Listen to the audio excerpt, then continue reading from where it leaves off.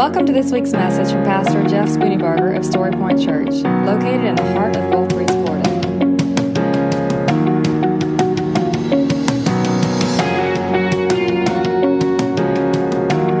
And now, here's Pastor Jeff Spooneybarger with this week's message from Story Point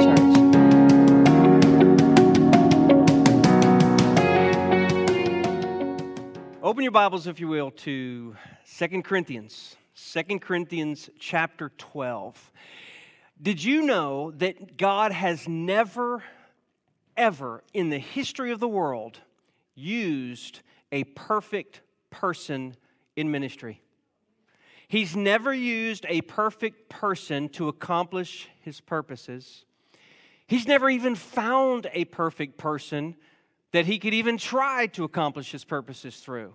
And the reason for that is this. It's very simple. Nobody is perfect. Imperfections are a part of life. They're a part of reality. If you are living, if you are breathing, you have got things in your life that are imperfect. Let's call them blind spots. Let's call them cracks. Let's call them broken spaces. Let's call them fears. Let's call them whatever we want to call them. But what they are areas of our life that we haven't quite figured out yet. And frankly, we may never figure some of them out. But here's the news for you today. The Bible clearly teaches us that God does His best work through imperfect people. So today I want to talk to you about how to live as an imperfect person and how to treat imperfect people. Because the truth is, as the people of God, we are the body of Christ, and as the person next to you goes, so goes you. You are only as good as the person next to you in terms of your spiritual effectiveness within this body of Christ. And if the person next to you remains unhelped and remains cracked and remains flawed, and if there's no help to them, you yourself suffer. And it's the same all the way around. So what I want to do is I want to look at a few different passages, and I want to look at it from two different perspectives. Perspective number one is you yourself are flawed, right? I'm flawed, you're flawed. How do we treat or how do we deal with our own selves in this? And then two, how do we deal and treat with others in this? Now, I'm not talking about gross moral failure. I'm not talking about deep-rooted sin. That's not what we're talking about here. We're talking about issues that are just part of life. And so the best way to explain it would be, if you've ever done any studies on personalities, either Myers-Briggs or Enneagram or DISC, any of those, what you'll usually see, well, not usually, but always will see, is they will say, these are your strengths, right? And most of the time when we look at that, we're like, yes! And that makes us feel good because we see our strengths in black and white and we're thinking to ourselves, man, that is right on it. That is so me. But then you look to the next column and what is it? It's these are your weaknesses. And what's true about every personality type is every personality has things and areas in which they excel, and they have areas in which they don't excel. In fact, when I first came to First Baptist Church 17 years ago, I distinctly remember preaching a message, one of the first couple of messages I preached, and I said this. I said, look, every church wants three things in their lead pastor. Every church, regardless of the church, this is what they want. This is what they expect. They want a good preacher, they want a good pastor, shepherd, and they want a good administrator. I said, but here's the problem. No human being on the planet is going to excel at all three of those things. It is impossible to be a great preacher, a great shepherd, and a great administrator. Why? Because in many ways they are opposing gifts, and here's the other reason why. If one person has them all, nobody else is needed. It puts a person in a position of nobody else needs to be around because they can just do it all. And so what Paul is saying here is built upon that whole idea that we are all imperfect and we are all in need of our brother or our sister in Christ to shore up our imperfections. So in 2 Corinthians chapter 12, Verse 6, the scripture tells us this. This is Paul writing to the Corinthian church. He says, "For if I want to boast, I wouldn't be a fool because I would be telling the truth. But I will spare you so that no one can credit me with something beyond what he sees in me or hears from me, especially because of the extraordinary revelations. Therefore, so that I would not exalt myself, a thorn in my flesh was given to me, a messenger of Satan to torment me so that I would not exalt myself. Concerning this, I pleaded with the Lord 3 times that it might leave me. But he said to me, my grace is sufficient for you, for my power is perfected in weakness.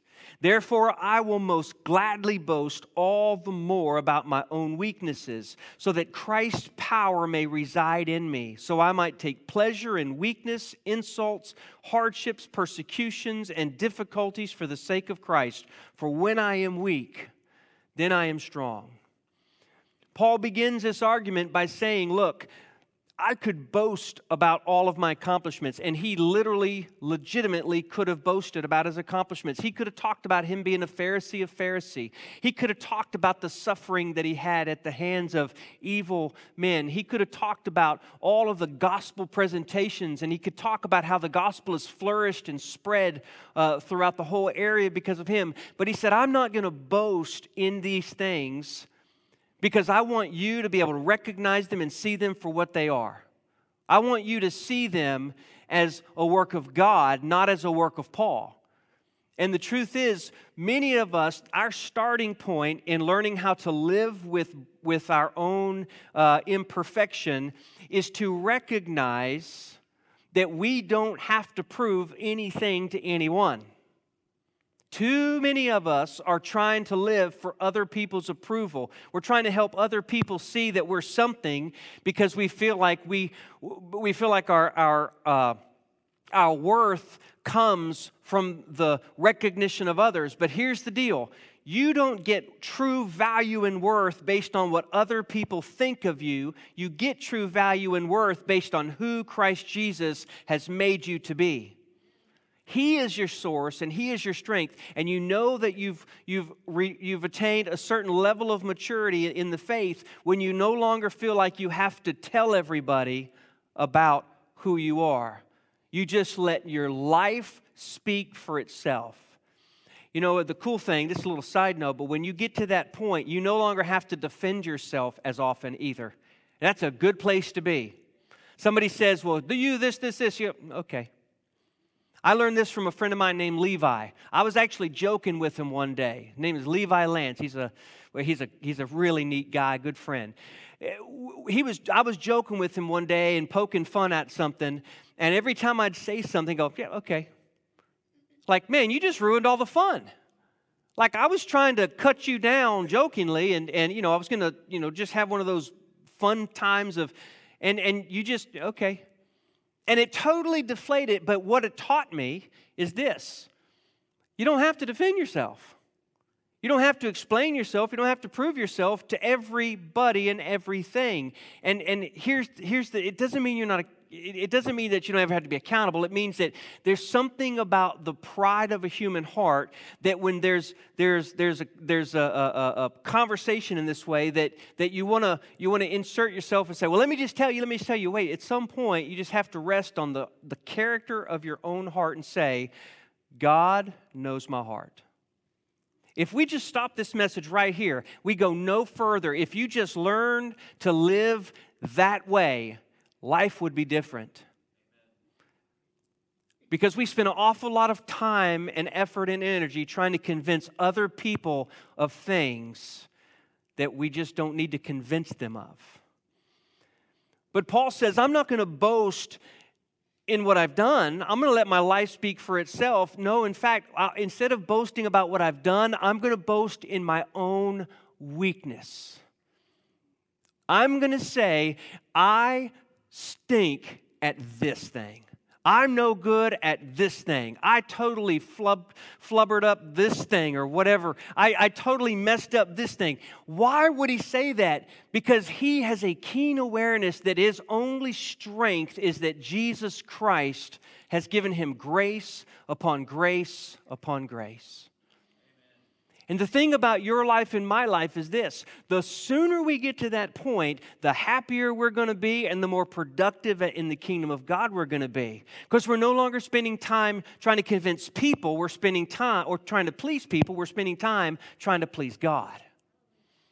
And so Paul says, I'm not going to boast in what I've done. No, I'm going to boast in my own weakness. He said, therefore, so that I would not exalt myself, a thorn in the flesh was given to me, a messenger of Satan to torment me, so that I would not exalt myself. Is it not true that most of us are keenly aware of most of our own faults? I mean, isn't it not true that we know what we're not good at? But you see, we have to get to the point where we know what we're not good at and we're no longer ashamed of what we're not good at. Because the shame is not from God, the shame is from the enemy, and it's the accuser of the brethren who tries to use the shame to get us to compensate for what we're not good at, and it's this vicious downward spiral from there. No, instead of the shame, we stand up and we say, look, I'm not good at this, not making excuses. I'm just telling you that that's not the way I'm wired. That's not what God did in me, so I need you to help me in this area of weakness, and I'm going to let you do it. That is where a person, and that is where a church really has the ability to move to a whole nother level of effectiveness for the gospel. So Paul says, I've got this thorn in the flesh. Now here's the thing, we don't know what it is. It could be something physical, it could be something character-wise, it could be anything, but God doesn't give us an exact understanding of what it is. Why do you think he didn't? I think, this is my guess, I think that he didn't give us this is what it is, because I think if he gave us a specific thing, we would miss the principle of the whole matter. We would go along, we'd say, oh, well, I'm just like Paul, I have this. And God's saying, no, it's not about a thing, it's about the diversity and uniqueness of people, and I want you to know that everybody falls into this category on some level, in some way. Your greatest strength is also often your greatest weakness. That which you excel at is often that which is most dangerous to you. And it's not by lack of God's design. Why would God give Paul a thorn in the flesh, a messenger from Satan? And it tells him right here, tells us, so that I would not be conceited and self-confident in my own strength. Could you imagine Paul without a thorn in the flesh? Could you imagine the pride, and could you imagine the arrogance, and could you imagine just all that would come out in the self if God had not humbled him through that? So, dealing with our own selves in this, how do we live as a person who's imperfect? Number one, we recognize we're imperfect. We recognize that we don't have it all together and that there are areas of our life that we have got to constantly work on, work out, and allow people to help us with.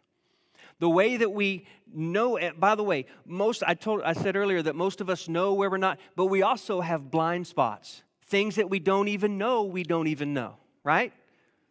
A blind spot is a part of our life that we're completely ignorant of. And here's the thing, it is not sinful to have a blind spot. In fact, it is quite normal and quite natural and it's quite human. The problem with blind spots is if you don't know that they're there, you can't do anything about it. That's why the rest of the body is so important to you.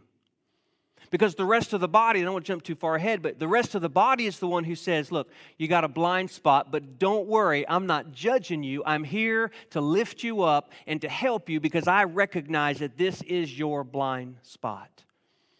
That's why getting married can be so difficult or it can be so marvelous. Because when you marry somebody with blind spots. And you marry somebody with personality differences. And so you enter into this relationship, and then you realize that, hey, from a distance, everything was perfect. Now that we are in the same house, and now that we have the same name, and now that we've been doing this long enough, I don't necessarily like some of these things that I'm seeing, right? Now, maybe not you, right? I mean, maybe not us, but other people deal with this, right? Here's the thing.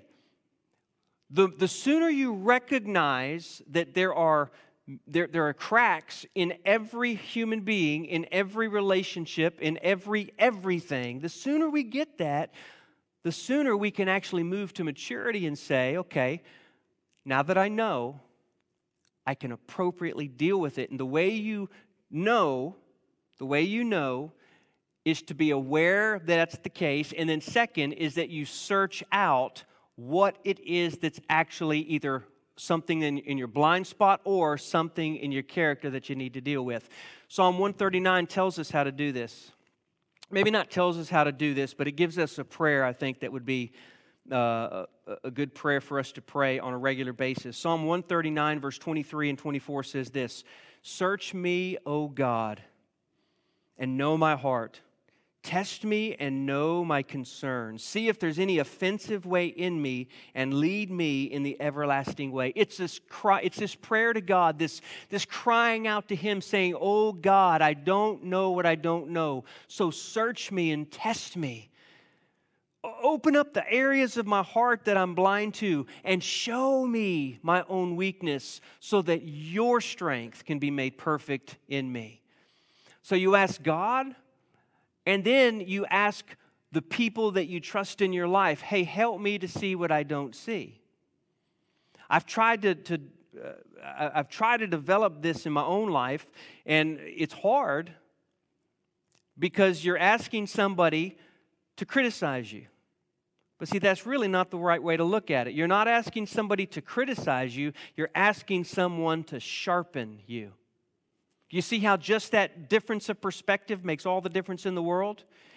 In order for you to live as an imperfect person, you have to realize you're imperfect. You have to seek out the areas of your life that aren't necessarily all that they need to be, could be, should be, or whatever. And then the third thing is this: you have to receive God's grace. You have to receive God's grace. Otherwise, the accuser will just condemn you over and over and over. Now, it's not just making an excuse. It's actually saying, look, I recognize that I need God in my life in this area, because without Him, I'm going to totally mess it up. The Scripture actually tells us here that Jesus says, my grace is sufficient. He says this because Paul said, hey, will you fix this? God said, no, I'm not going to fix it. God, will you give me this skill? No, I'm not going to give you that skill. God, will you change this circumstance? No, I'm not going to change that circumstance.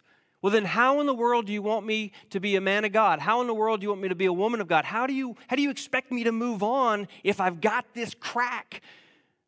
My grace is sufficient for you. I want you to always remember that it's not your strength, but it's my strength that fuels you and that keeps you going. I want you to remember that I am doing a work, and so that you never forget that you have to come back on your knees and say, dear God, I need you as much today as I've ever needed you before. And so you need God's grace. And what that means is you don't just need to know that He has His grace. You need to receive and live and trust in His grace. There's a difference. It's easy for us to mentally or to in our head know that we need God's grace. It's another thing to live in God's grace. One is full of condemnation. The other one is full of freedom. One is full of fear, and the other one is full of faith. One is full of hiding. The other one is full of saying, hey, I am what I am. Do you see the difference there? So for you and for me, when we're looking at our own lives, we need to recognize that we're imperfect. We need to recognize that for every good quality, there's also some not so good qualities, and every thing that makes us great is also something that could make us in a dangerous place, and it could harm relationships. And so we look at that and we say, God's grace is sufficient for me. But then we have a whole other side of this coin. The whole other side of the coin is where it really gets tough. Because the other side of the coin is what you're going to do with the person next to you in their imperfections. See, I can deal with me. I mean, I can wrestle with me, I can deal with me, I can handle me. But my real challenge is, can I handle you? Not handle, but can I deal with your imperfections? Can you deal with my imperfections, right? When you get married, this is the source of conflict most of the time. It's that you married with an ideal of who that person was. Then you started being married and you started living life together and you realize, hey, it's not all it was cracked up to be. And here's the interesting thing. You tell me if this is true or not. These small cracks become giant gulfs because you start to focus on the crack and not on everything else, the reason that you married them. True or not? Those little irritations, those little pebbles become giant stumbling blocks. And before long, all you're thinking about is that one crack and not every other thing that's good about that person. So when it comes to each other in here, now marriage we can deal with, but when it comes to each other, it's even more difficult. And here's why. I got to live with my wife. She's got to live with me. We got to figure this out. I don't want to find another one, and she don't either. We put too much time and effort into this, right? But so we have a vested interest in why to get this thing working. But when it comes to the person next to you, what's your vested interest? What's the reason for you to spend so much time and energy loving the person next to you when it's draining and it's hard and it's self-sacrificing? Why do it? Well, let me give you a really good reason. Because Jesus said to do it. That's the first reason. The second reason is because if they hurt, you hurt, and if you hurt, they hurt. So the very next book after 2 Corinthians is Galatians. Turn, if you will, to Galatians chapter 6.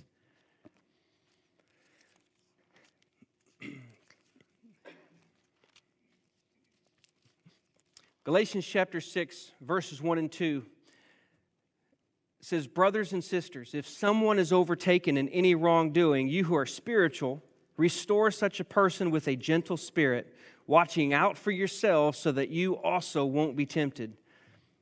Verse 2, "Carry one another's burdens. In this way you will fulfill the law of Christ." So the responsibility of you to the person next to you is to carry their burdens. What does that mean? Well, a burden in this context is a weight.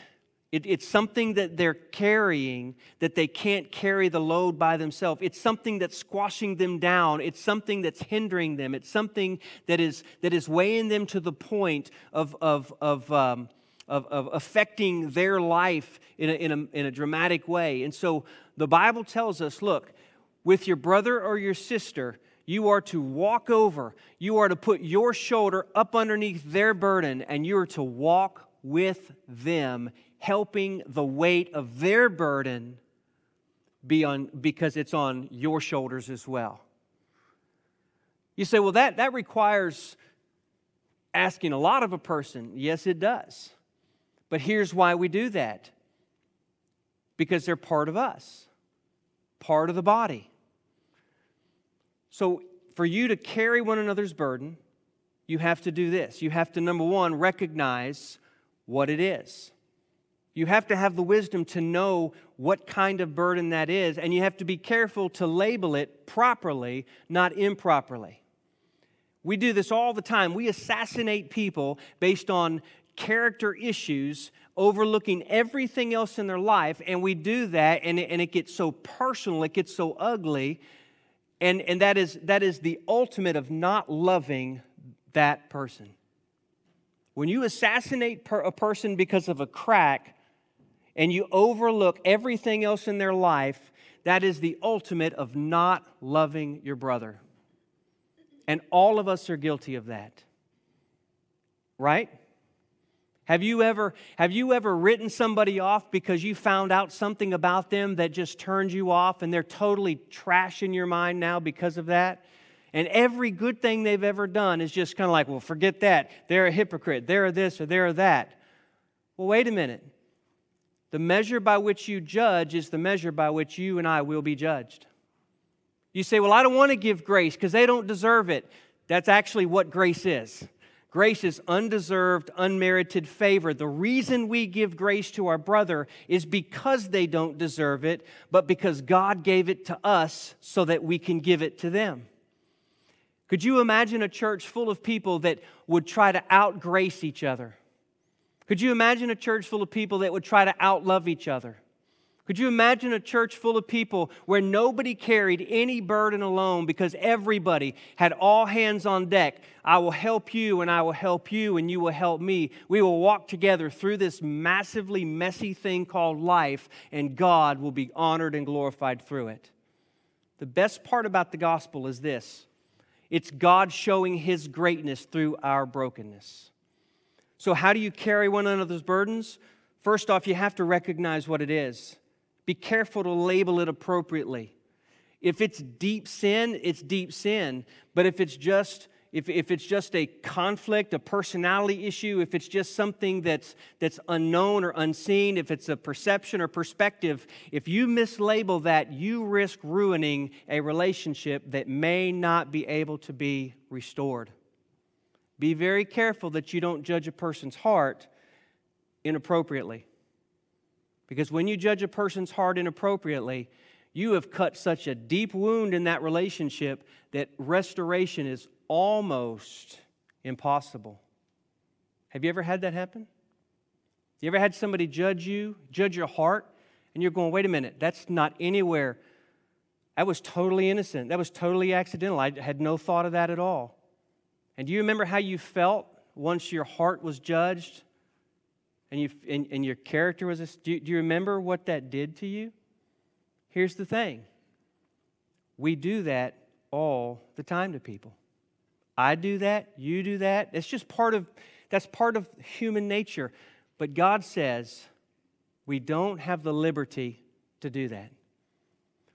We are to bear one another's burdens. So we recognize what the burden is. We call it as it is. We're very careful and very cautious about that. But the way we approach that is as important as well. It says, those who are spiritual. Verse 1. Those who are spiritual restore such a person with a gentle spirit. The way that you restore them makes all the difference in the world. The difference is, I'm here to help you because I love you, as opposed to I'm here to condemn you and to point out your failures. Do you see the difference? One of them is for restoration, the other is for condemnation. One of them will result in God's blessing, the other will result in a lack of God's blessing. So here's the thing.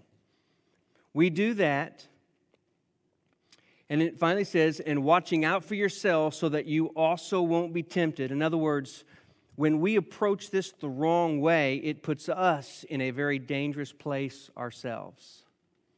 Now here's what I know. I know that we are all imperfect and flawed people.